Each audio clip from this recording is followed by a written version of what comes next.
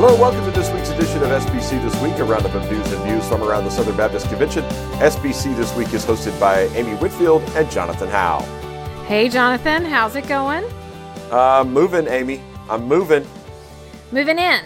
Moving downtown. We are, Amy. That's right. Big announcement this week. I think everyone probably expected that our top story would be the big move. I thought it would be the VBS thing from Lifeway, though. But I guess you don't like children. You just want to do this. I love children. I instead. think the VBS thing is awesome, and we'll get to that in a minute. But it does seem that the chatter is focused on a huge announcement about the annual meeting. So let's hear about our sponsor and then jump right in. Yeah, so we're going to talk about them later in the show too, because we have trustee updates from 3 seminaries this week, including Southwestern Baptist Theological Seminary, who sponsors the podcast each and every week here at SBC This Week. And that's where you can get the theological training and the hands-on experience you need to thrive in ministry. Wherever and however God is calling you to serve the local church and fulfill the Great Commission, Southwestern offers a degree plan to equip you. Whether you're pursuing a bachelor, master's, or doctoral degree, Southwestern Seminary is here to walk alongside you as you live your calling. You can find out more at swbts.edu. And we will be seeing our friends from Southwestern in downtown Nashville at the Music City Center this summer instead of the Gaylord Opryland Resort and Convention Center. Right. So for those of you who have been watching our Road to Nashville series, where Jonathan and I have been hanging outside the hotel, showing you all the amazing things, waterfalls everywhere. Well, those episodes we're taking a detour. Those episodes did not age well. So the Road to Nashville is under construction, and you're being forced to take a detour to downtown. You will be rerouting. So, at least it's still Nashville, Amy. At least it's still Nashville. Nobody has to change their flights. All of that is the same, but it will look a little bit different. And downtown is awesome. So this is going to be a lot of fun, but no waterfalls. So very, very sad about that. Unless somebody does a cannonball at the top of the Westin. So yes. I mean, the river is right down the street. That's so you true. Can go there is the check river. out the river, but don't swim in it. Just so you know, folks, the Westin has an infinity edge pool at the top, like at the top of it, and you can see it from street level, like 20 floors up. So, yeah, I mean, that would be the only waterfall that you might be able to make happen. But everything else, pretty much standard. Yes. But downtown is really, really awesome. For those of you who maybe haven't been since the last time there was an annual meeting in Nashville, boy, you're going to be surprised. So wow. It's, 2005 Nashville and 2021 Nashville, night and day. Totally, totally different.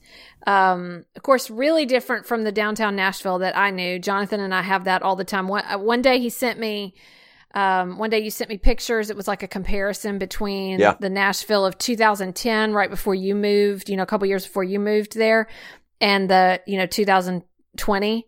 And so I turned around and sent you Nashville 1975 and said, imagine how different it is from what I first saw. So it's pretty amazing how it has developed over the years, and particularly the last 10, and it's going to be a great place for people to hang out. So the Music City Center, just we'll go through some FAQs here. There's a bunch of information over at the annual meeting site. So sbcannualmeeting.net is the website for that one. And if you go over there, there's an FAQ linked on the front page of that. There's also some information about the Music City Center that you can look at as well. So the Music City Center, there's pictures and everything. So just a little bit about the Music City Center. The Music City Center, the convention space at the Music City Center is 1.2 million square feet. It was 700,000 at the Opryland Convention Center. And the move was really necessitated due to the need to provide a safe and effective and efficient meeting space for messengers and attendees. So we just did not have the space to do what we needed to do, how we needed to do it at the Gaylord Opryland Resort and Convention Center because of social distancing and everything related to COVID-19. So we have to be able to space out a little bit more. Now, we would have been packed in like a normal year. We would have been absolutely jam-packed into the areas that we had over at the Gaylord. It still would have worked. It would have been a great experience. We'd have had a great time.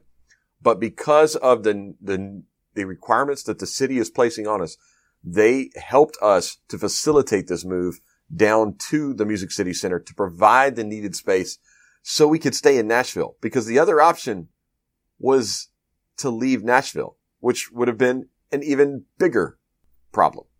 Right. So let's think about this, especially when you think about sort of the initial planning. In 2016, when it was decided to have the 2021 annual meeting in Nashville, going on, there were three things that I think were kind of interesting pieces. One, going on the trajectory of sort of where our attendance was at the time, plus the fact that this meeting was not supposed to be in a typical presidential election year. Remember that? Which bumps up attendance usually. Right, which bumps up attendance. So when you're planning years ahead and you are projecting what a meeting looks like, so the attendance is higher than or I would expect it to be. I'll say it that way. What we would think is going to happen is an attendance that's higher than what 2016 might have projected. And then you have COVID protocols. So as you said, we would have been jam-packed in there but then with the COVID protocols, it's, just untenable, basically. Right. You just need the conducive space.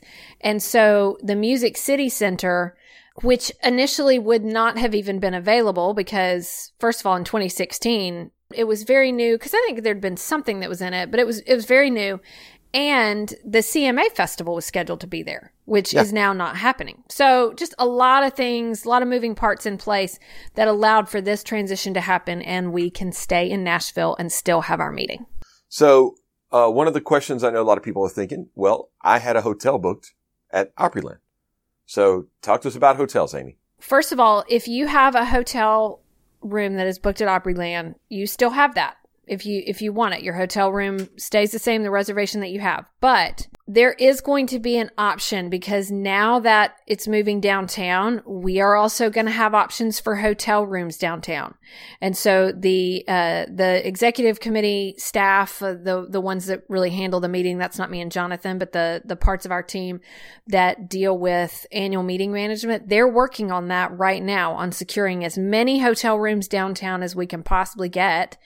And so on the 26th, the hotel portal will open back up for you to be able to change your room if you would like to. Now, if you want to keep it, that's fine. But if you want to change it, then you can access one of those hotels that are downtown. One reason that we need to wait, a week and a half or so is because a lot of those transitions need to get put in place so we have as many rooms as possible for you to access. So you'll be able to go either way. You can, if your family's going to be out at Opryland, you want to stay out there, and then you want to figure out a way to get downtown, drive downtown, or shuttle, Uber, whatever. Absolutely, you can. But we're also going to provide that opportunity for you to move downtown. So you mentioned the hotels downtown. That I think was also another consideration of why the 2021 annual meeting was not booked downtown. It was originally booked for Gaylord Opryland. There are ample hotels out there, ample hotel rooms that were already available and already built.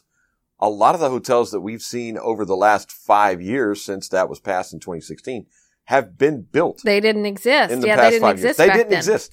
The Omni, the JW Marriott, the Westin, the Cambria, the Drury Inn and Plaza, the AC, the Joseph, all of those are located adjacent. Like next to the Just Music didn't City have Center. the hotel They didn't rooms. exist. Yeah. Right. Yes. And there's more that are being built. Embassy Suites is being built right across the street from it right now. There's also a W Hotel, I think, somewhere over there, that direction being built. So there's a lot of places being built now still that are going to be available for future hotel goers. So it's possible we could wind up back in Nashville in a decade or so. You never know where we might wind up. This allows for a lot of hotel rooms. I don't know, there's thousands and thousands of hotel rooms now that did not exist whenever the convention was awarded. So that's right. Those are being secured, and there are plenty of hotels. And if you book through the convention service, like Amy said, April 26th, 8 a.m. Central, you'll be able to go in there. And if you elect to, change your hotel room over to one downtown.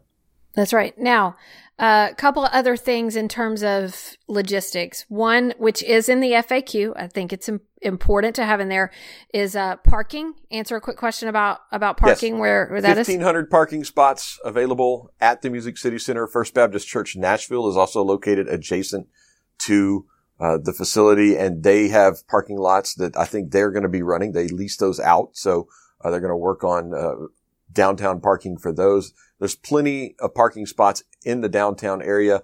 There's a couple of parking apps that we may talk about when we get to our convention preview episode that we may mention, that I've used. I know whenever I come down to park for Preds games or Titans games or things like that, you can reserve parking spots through your phone, and usually you can get a lot cheaper than if like you show up down here to try to park. That's right. So you can I park usually for $5 to $10, where if you show up and try to park for an event, you're looking at $20 to $30 for parking for that event. So, that works out a lot better. The 505 building is one that a lot of people use. It's on 5th Avenue, just a couple of blocks from the Music City Center. Another thing, I know a lot of people wondering about childcare and the exhibit hall and ancillary events. All of those, with the exception of maybe a couple of ancillary events, it just depends on what the event organizers choose, but we're doing as much as we can downtown. So childcare is moving downtown. The exhibit hall will be at the Music City Center. So will childcare. It'll be at the Music City Center as well. So everything that we can physically move downtown has been moved. Now it's up to the individual event planners if they want to keep their original space at Opryland, or if they want to move to another space downtown or in a facility adjacent. So you've got, like we said, the Omni, the JW Marriott, the Westin, the Hilton all have conference center space that is available to use, as well as spaces within the Music City Center complex. So a lot of space for ancillary events, for the exhibit hall, all that being worked through right now. And the individual events will probably let you know where they're going to be once they, find that out. A lot of that's being, like we said, worked through right now with our staff and those individual event planners. That's right. All right. So that's what we have. If you've got more questions, shoot them in to us. We'll do our best to answer them. Some answers are going to be coming in the days ahead as details get worked out. Yes. And I did put something in, on Facebook and had a few other questions from folks. And, I think we've done our best I could to answer all those. One of the questions was COVID protocols. What are COVID protocols right now in downtown Nashville and in Nashville city limits? It's the same. Actually, the COVID protocols would have been the same here as they were at Gaylord, but we have more space to be able to meet those protocols. So, we're still doing a little bit of distancing. There are still caps on size and capacities right now in indoor venues, but like we talked about how big it is, 700,000 square feet versus 1.2 million. It also has to do with ceiling height. The ceilings at the Gaylord Opryland are between 14 and 18. We're looking at 35 to 40 feet ceilings at the Music City Center. So a much taller room, a much bigger room. The cubic feet in the arena area that we'll be in is a lot larger than what we would have been in out at Opryland. So that's a big thing. But they're also, right now, we are still under a citywide, in Davidson County, a citywide mask mandate in indoor spaces when it's not possible to socially distance or when you're not eating or drinking. So, if you're sitting in a crowd in a room, you're expected to keep masks on. Whenever I go to a Preds game at Bridgestone Arena, even though I'm distanced from folks, I still am required to keep my mask on unless I'm eating or drinking while I'm at my seat. So, that's just the case here in town. I don't know if that'll be changed, but if it is, we will be notifying people of the changes to any changes to mask mandates as they are right now. That's right. All right. So that's the annual meeting change news, Amy. We have some more annual meeting news this week, including one, just want to highlight it real quick. The resolution submission portal opened this week. That opens April 15th, closes end of May. So, if you have a resolution that you want to submit, that's available to be done right now. You go over to sbc.net/resolutions. You'll see the links for that. The reminder on that one, you have to submit your resolution in writing, or, typewritten, obviously. Typewritten, yeah. But also, we don't want handwritten, because actually I think it has to be typewritten. That's so correct. It has to be They have to be able to read it, yeah. Yeah. So to make sure that, we get your resolution. No confusion. Exactly. Yeah. Yes, exactly. Yeah, no confusion. And then also there is a form to fill out that says, I think we even talked about this on last week's podcast, that says you are eligible to be a messenger from a legitimate Southern Baptist church. So that's right. That's required. So both of those forms are required whenever you turn in your resolution. If you are already pre-registered, you can actually submit that and you don't have to fill out the form. The issue is you don't have to be present at the annual meeting in order to submit a resolution. You just have to be eligible to be a messenger. And so the credentials form allows that to be certified and shown that you are a member of a church in good standing and that they are qualified to send messengers. So you can send that or your pre-registration. Yeah.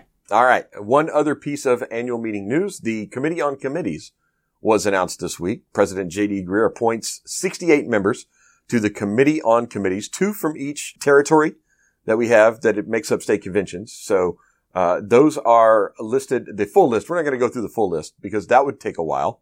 And Amy would stumble over a lot of names. And so would I. But anyway. Absolutely. But Amy, do tell us, Meredith Cook is going to chair the Committee on Committees this year. And it's the most diverse slate we've ever seen. That's right. So Meredith Cook, good friend of the pod, actually, they're in Houston, Texas. She's a member of Neartown Church. She will be the chair of the Committee on Committees. She was announced last year already and moved forward. Then Stephen Wade, who is actually pastor of Faith Baptist Church in Youngsville, North Carolina. That's like more than good friend of the pod. That's pastor of the pod, or half of it. Okay. Yes. It is my pastor. So So congratulations to Stephen Wade for being named vice chair of the Committee on Committees. But they will be working together. And then, like you said, it is the most diverse slate of committee members ever appointed by an SBC president. It includes 39 women, 29 men, is majority non-white.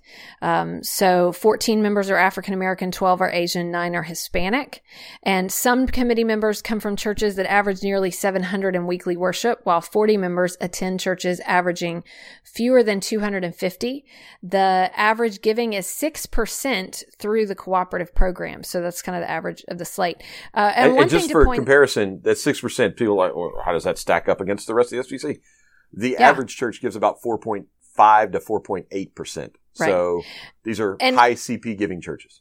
Right. And one thing that's important is to remember is that when we release this, that actually is information that Baptist Press has been sharing for about 10 years now, because in 2011, that's right. In 2011, the executive committee, when they were released, they did a report on sort of increasing ethnic diversity, and they asked that be announced every time the Committee on Committees is appointed as an opportunity really to encourage the appointment of diverse candidates as we seek to make our boards and our entities and our just our whole system look a lot more like our churches. So anyway, that's information that we share every time. And I think it just shows the picture of what this committee looks like. Yes. All right. Also, at the bottom of that release, there was an addition to the Committee on Resolutions. So that committee's already been named, but Angela who was named to it and was going to serve as the vice chairman, is now unable to serve. So President Greear appointed Adron Robinson to fill that space left open by Angela not being able to serve. Now, Adron fulfills one of the bylaw requirements from Bylaw 20 that says that 2 of the members at least have to have served on the previous resolutions committee. Which is what Angela, Adron, Yeah. Angela served in 2019, and so did Adron. So Adron and Jared Wellman are the 2 that will be serving this year that served on it last time in 2019. That's right. Adron's also an executive committee member and good friend of the pod. And in departure, Nathan Finn, who's been appointed to the committee, will serve as the vice chairman of the Committee on Resolutions. So a little housekeeping note there from President Greear and everything going on with that. So I think that's all of our annual meeting news for this episode. It's been a slow few weeks in the annual meeting sense of things. And then we just dump it all. Yeah. Boom. Here you go.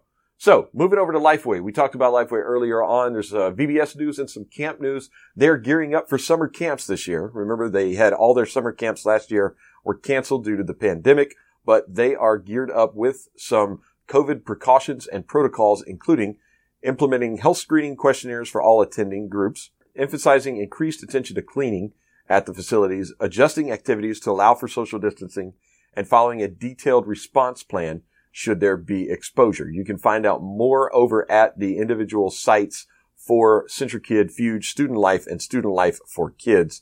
to be able to, if your church is doing that, you want to know what those individual COVID protocols are, because some of them may change from state to state, camp to camp. So if you're going to Centrifuge at Ridgecrest, it may be different than maybe a Centra Kid at Campbellsville University in Kentucky or something like that. Or if you're at Fuge at Union University versus Ridgecrest, it may be different just based on the state. So do check those out and know what exactly your COVID protocols. I'm sure that they've already actually been in touch with those who have been signed up for that. But if you're a parent or you've got, a group going, do be sure to see those protocols that Lifeway has announced. And also some VBS information, some options for Destination Dig for those who are doing Lifeway VBS this year.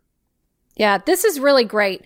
So Lifeway always works really hard to resource churches for VBS. And so they have identified 4 different formats: the traditional approach, neighborhood approach, which is kind of like backyard Bible clubs, gatherings that are held in neighborhoods, alternate timetables or formats, doing it on weekends, one-day VBS, things like that, or virtual at home.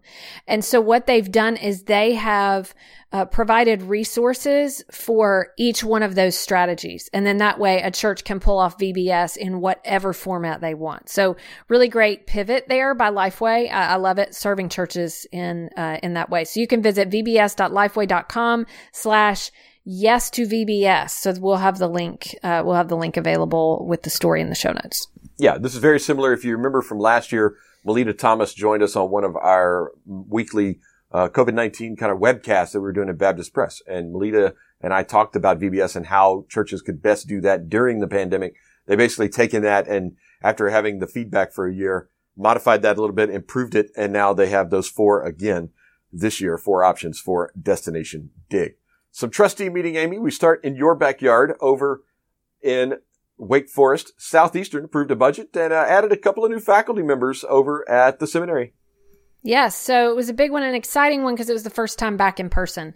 So very, very special, a little smaller than normal, but just kind of with the trustees. So it was great to see people, approved the budget to include a 2.36% increase from the previous year, and then had a couple of, sort of elections and faculty promotions. So the trustees unanimously elected Karen Swallow Pryor and Julia Higgins to the faculty. So, Karen Swallow Pryor is research professor of Friends of the Pod. Yes. Friends of the Pod. Yes. As a matter of fact, Charlie, the dog of Julia Higgins, was at my house all weekend, also went out in the RV, everything. To the, faculty. Yes. Charlie's amazing. What kind of dog show is Keith running over there? That's right. So he's a good friend of the pod as well.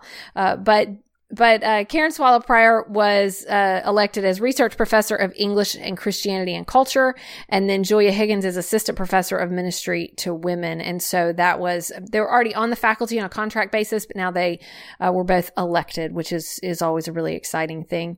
They also approved some curriculum revisions, things like that, and then promoted several faculty members. So that was really exciting as well. So just some good stuff. Really good to be back together. One thing I want to just note that was very special. They voted on some construction on campus for a pavilion between the library and Staley Hall to provide a covered outdoor seating area. And it's going to be dedicated to Ty Williams. So he's the son of our facilities director here, Travis Williams, and passed away in a really tragic situation back before Thanksgiving. And so it was really, really tough time around here, but a great way that our trustees honored him. So I just wanted to kind of mention that in passing because that's a special thing to our hearts. So that's really cool. Great really move. Cool for them to be doing that. So awesome. All right, up to Kansas City, where I can find my favorite barbecue, as well as Midwestern Baptist Theological Seminary and the worst airport in America. But that has nothing to do with Midwestern. But they also had a trustee meeting this past week. Some incredible news out of Kansas City and Midwestern. They passed a budget of $29.8 million for next year, and that represents a $4.6 million increase in this past year's budget. So just incredible growth going on up at Midwestern, and their headcount is up 11.6% from this time last year. So year over year, headcount up 11.6%. Number of hours taken up 16.1%. God has done some incredible things in the Southern Baptist Convention, and the growth at Midwestern over the past 5 to 10 years has been one of them. Just an incredible job by Jason Allen and the entire crew up there at Midwestern. They're also implementing a flat tuition fee, so not increasing tuition or fees this next year, and also are moving to pay off the seminary's remaining indebtedness of $2.8 million. So they will be debt-free, highest budget ever, and largest enrollment ever next year. Incredible news from Midwestern Baptist Theological Seminary. Very cool. Absolutely, Amy. And they also had some faculty additions. You mentioned the faculty additions at Southeastern. Over at Midwestern, faculty additions are Alan Branch, reelected as Professor of Christian Ethics, Andreas Kostenberger as Research Professor in New Testament Biblical Theology, Michael McMullen as Professor of Church History, Rustin Umstadt as Associate Professor of Theology and Ministry. Also promoted Daniel Chong from Assistant Professor to Associate Professor of Counseling in Korean Studies, Blake Hearson from Associate Professor to Professor of Old Testament and Hebrew, and Matthew Millsap from Assistant Professor to Associate Professor of Christian Studies. Matthew Millsap, friend of the pod, also a marathoner. Ran the Chicago Marathon a couple years ago. Impressive. Chicago, that's Julie really ran impressive. It. I think that's the year Julie ran it, and Matthew Millsap also ran it. So very impressive. Jonathan and Amy, not marathoners. Nope. Just to be clear. If anybody was at home wondering, not marathoners. You know what? I think a few years ago when they did the Global Hunger Run and I did the I think we made our case option, for that. I think everybody we did the sleep-in option. No one expected me to run a marathon. George Schroeder, Baptist Press. Absolutely. Potential marathoner. There. Yes. Jonathan and Amy, that's why cars are made. All right. No way. To Southwestern, Amy. Yes. All right. So President Adam Greenway told the Board of Trustees for Southwestern Baptist Theological Seminary that God is doing a fresh and marvelous work on Seminary Hill. So he had a lot of great announcements, announced that their plan to resume full and normal on-campus operations in the fall. And then they also got really encouraging updates about enrollment. They did some housekeeping thing, approved changes to bylaws and degree programs, promoted faculty. They approved their 2021-2022 budget with an 11.5% increase over the current year's budget. Wow. So they see really returning to a great position of health and strength. Updated on some of the legal issues, which we've been covering here on the pod and in Baptist Press, but gave them a sort of a major update, and then announced 6 new faculty members. So Todd Bates, is a professor of philosophy and associate dean of Scarborough College. Ian Buntain, associate professor of missions in the Fish School and director of the World Mission Center. Mark McClellan is now professor of missions in the Fish School and director of Hispanic programs. Blake McKinney, assistant professor of history in Scarborough College. Joshua Philpott, assistant professor of biblical studies in Scarborough College. And Justin Wainscott, assistant professor of Christian ministry in Scarborough College and director of discipleship and campus ministries. So lots of things, like I said, also some sabbaticals, degree programs, other things.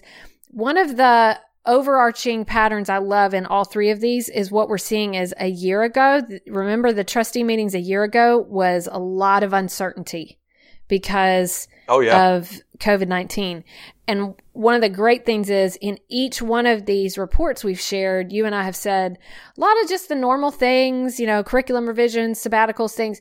What we're seeing is these schools kind of getting back to business as usual. So that's great. Great news. A lot of encouragement. A couple of more things on the faculty, Amy.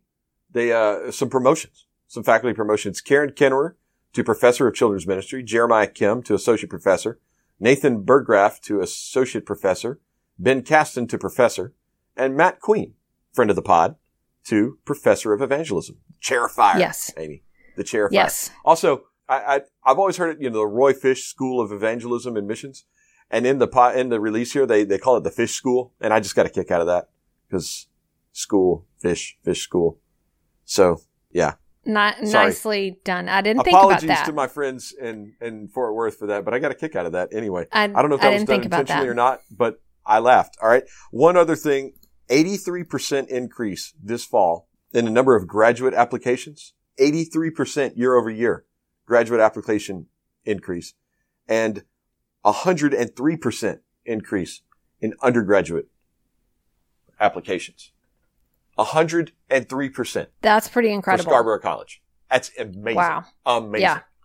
So, yeah, back to normal. And also all three of our seminaries that we reported on this week, booming. They are growing. Great things happening on our seminary campuses all over the SBC. A couple of final heartwarming stories and notes from around the convention, Amy, this week. Long Hollow. We've been talking about it in Baptist Press. Long Hollow Baptist Church up in Hendersonville. They have baptized 1,000 people since December. Crossed over the line. Yeah, it's a prayer movement that's going on up there. Robbie Galladay has been talking about, you need to check this out. 1,000 baptisms at one church since December, Amy. 1,000. That's insane. That's incredible. We've been watching this. We knew that it was coming, but it's amazing to see them cross the line. And of course, we both have a lot of folks that we know, friends, even coworkers who are at Long Hollow. And it's amazing what is happening. All right. Last one. What a just delightful story from Hilldale Baptist Church here in Clarksville, Tennessee. Pastor Larry Robertson had Macy Parker coming up to her, Macy 6, y'all, and brought her Annie Armstrong gift. And she had a little change holder. And she had raised $54 for the Annie Armstrong Easter offering for North American Missions. That's right. They made it's little coin holders that they made out of toilet paper rolls. And so in their class, they were encouraging the kids to perform acts of service to raise funds, and then every time for them to tell people that the money was for missionaries. And so she started doing chores around the house and for other family members, and then was telling her friends about Annie Armstrong, was just doing all of these things to raise money for missions. And so 6 years old, that's just a really, really beautiful thing. This picture is great, and there is a photo of her with her pastor and her little change holder in her hand. And it's just a really heartwarming story and inspiring, should inspire all of us to give to Annie Armstrong. Absolutely. So really, really great story to end on this week. And that'll bring us to my favorite part of the week. This week in SBC history. Amy, blow our minds. All right. We're going to go back to 1995 because there was a survey. And you know how I love to look at surveys. Yes. So for somebody who doesn't love math, you sure do love a survey. Well, here's the thing. Surveys, I don't understand how they are calculated. I don't follow all that, but I love what they tell us. So I'll let someone else run the stats, and then I'll look at what the results are.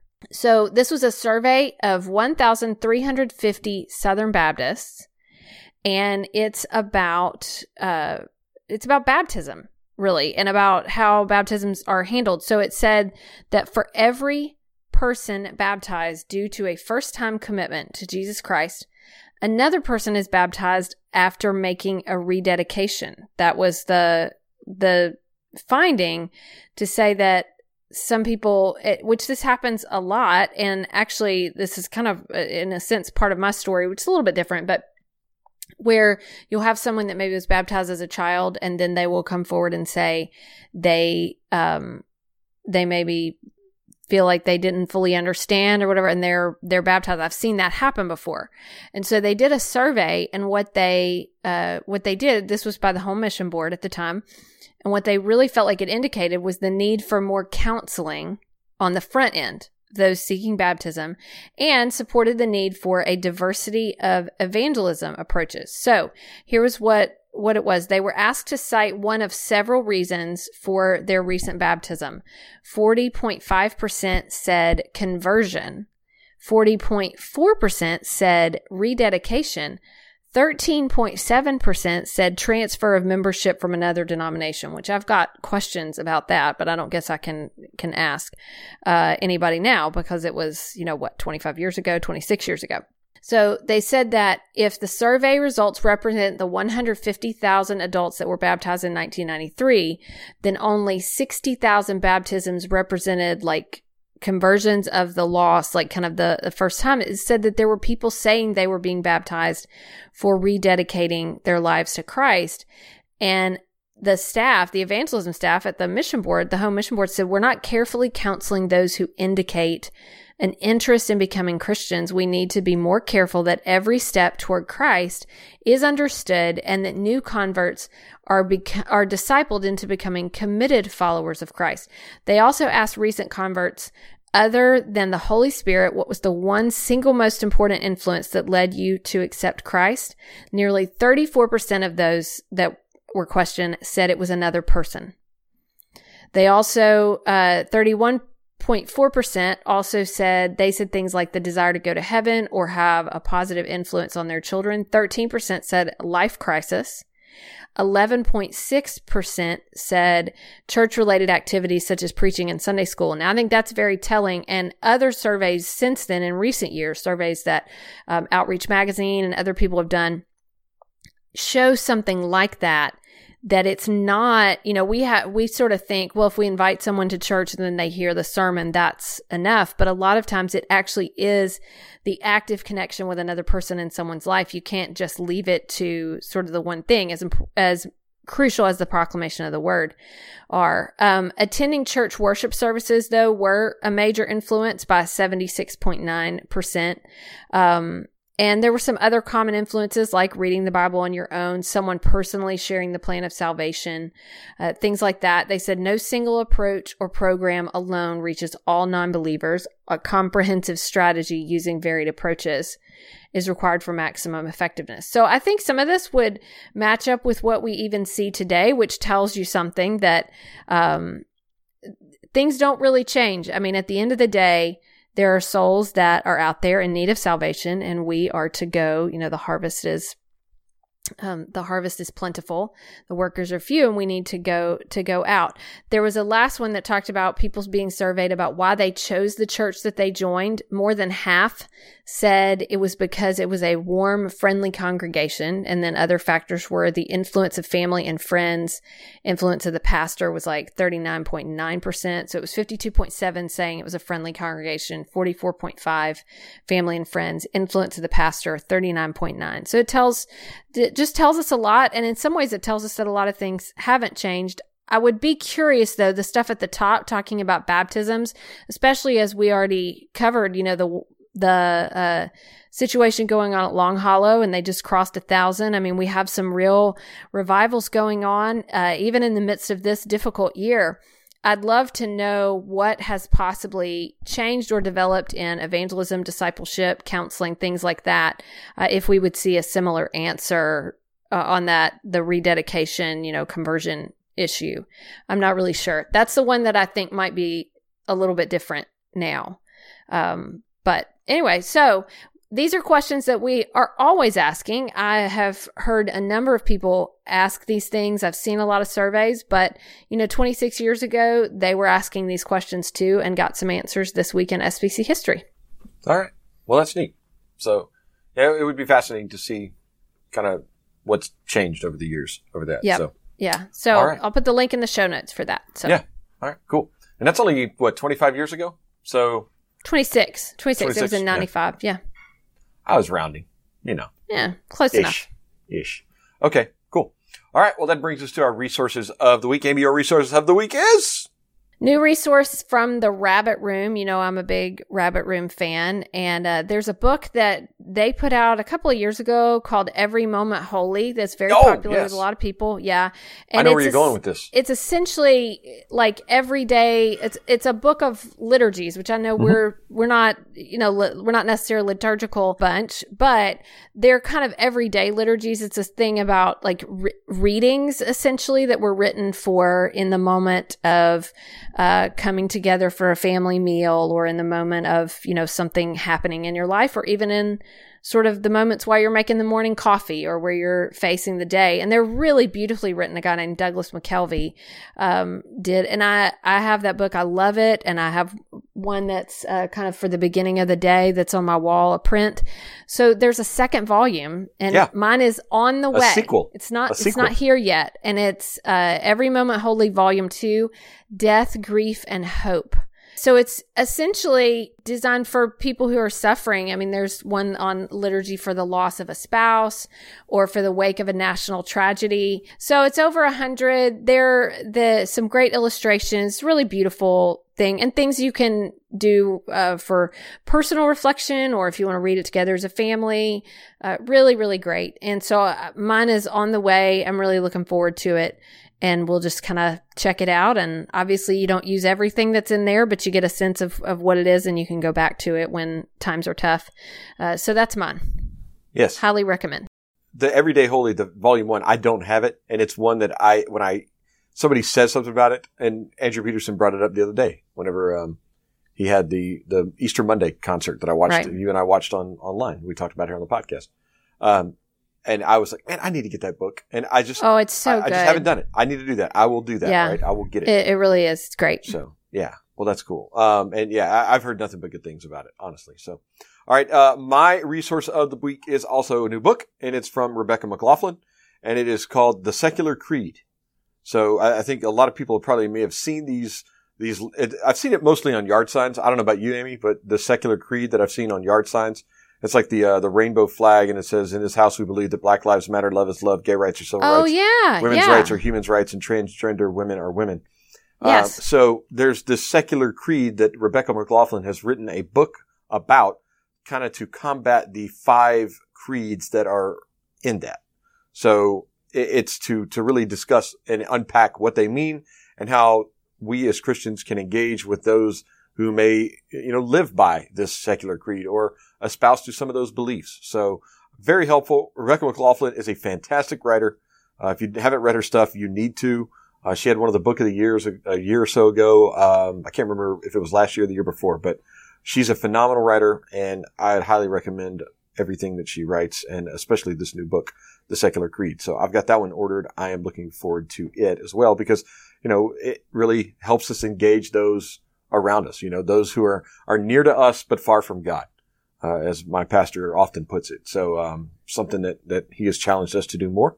And I think this only helps us because it unpacks a lot of those secular beliefs that we may encounter out, with our neighbors, with those in the ball fields or at the pool this summer, whatever it may be, and be able to engage them in a gospel conversation. So I think it's very helpful. You should check it out.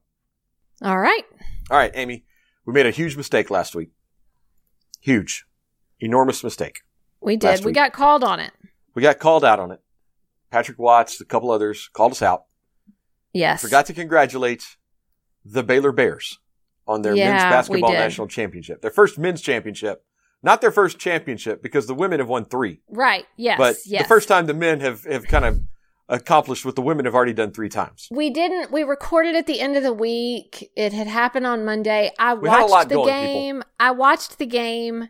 I was very excited for Baylor.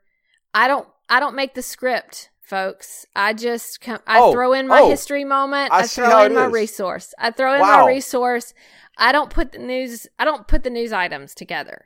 That sound in the background you folks just heard was her backing the bus up over me. Again. Well, what can I say? Yeah, thanks. Congrats to the Baylor Bears. It was very exciting. That was a great night. And nice to have March Madness back again. I missed it last year. Yeah, and the George Schroeder, who works with us, his son is a student at Baylor. Right. And he's living his best life now, by the way. Because, you go to college and they win the national championship in their first year there. What's not to love? That's fantastic. Yeah, George kept sending us pictures that he was getting, of the students on the football field watching the game and how much fun they were having. And it was really, really neat. So now it was the worst year of my life. I've been doing brackets. Yeah, how'd that bracket do? Not well. Tell everybody where you finished in the office bracket. At the very end, I finished in last place. The bottom. The cellar dweller. I've Amy been Whitfield. doing brackets since I was in middle school. I would cut them out of the newspaper and do them with a pen and put it on my bulletin board. And I love to do this. And I would do it with my dad and everything. And then, of course, once you could do it online, great. But I often do quite well. But I just picked the wrong upsets this year, and it was not my year. So Nope. Congrats to Baylor. I wish I had picked you. Yeah, it would have helped you because the one who did win it, Chris Chapman, picked Baylor. Yes, he did. Got and he's a Baylor grad. He's a Baylor grad. Picked Baylor. So he was able to lead with his heart and his head. That's right. And it came out on top. How about that? Yes. Very well done. So, yeah. So he won our team breakfast. That was the prize for winning this year is that whoever's team that the winner was on got breakfast. And we had some breakfast here at the office. So that was kind of cool. Very nice. Very nice. Holler and dash. So if I had actually been there, I could have, as the loser, gotten special breakfast because my teammate was the winner. You're still winners in our hearts, Amy. Thank you. Thank you very much. But you're dead last in the bracket. Yeah, I was. Dead last. All right. Well, we have rectified that mistake from last week. And I should have brought it up just so I could remind you where you finished. I was like right in the middle of the pack. I finished like 9th. So I had like 24 or whatever it was. So not my best year ever, but I wasn't last. Thank you. All right. Yes. So we're done with that now. Fix the mistake. Done. Like your bracket. All right. All right. So next week, I would assume we're kind of moving into that phase where we're going to have annual meeting information every week because we're now at the spot where just little updates happen all the time. Yeah. So we've got the Committee on Nominations report coming soon, I believe. We're getting about to that time. Those 60-day mark, 45-day marks, the order of business, which we have the schedule. Soon. We'll have tellers, parliamentarians, registration committee, all kinds of people. So we've got a lot coming. We'll have all that information for you here on the podcast. That'll start rolling out as we get ready for Nashville, Amy, downtown Nashville. And we're going to be doing some new videos for Road to Nashville. I'll actually be in town next week. Have to fix. You know what I mean? I'll be in town next week, so we'll do some last minute scrambles on places to eat downtown and things to do. But we'll enjoy that special convention preview episode because we can tell you a lot of things about our city, your city where you live all the time, my city where I grew up, and giving a kind of a downtown perspective will be a lot of fun. So. Yes, a lot of fun things to do in downtown. So it's going to be awesome. Can't wait. I know everybody is excited about the move down to downtown, just the energy that the city has. It's going to be great. So we hope to see you there, and we'll see you next week. See you next week.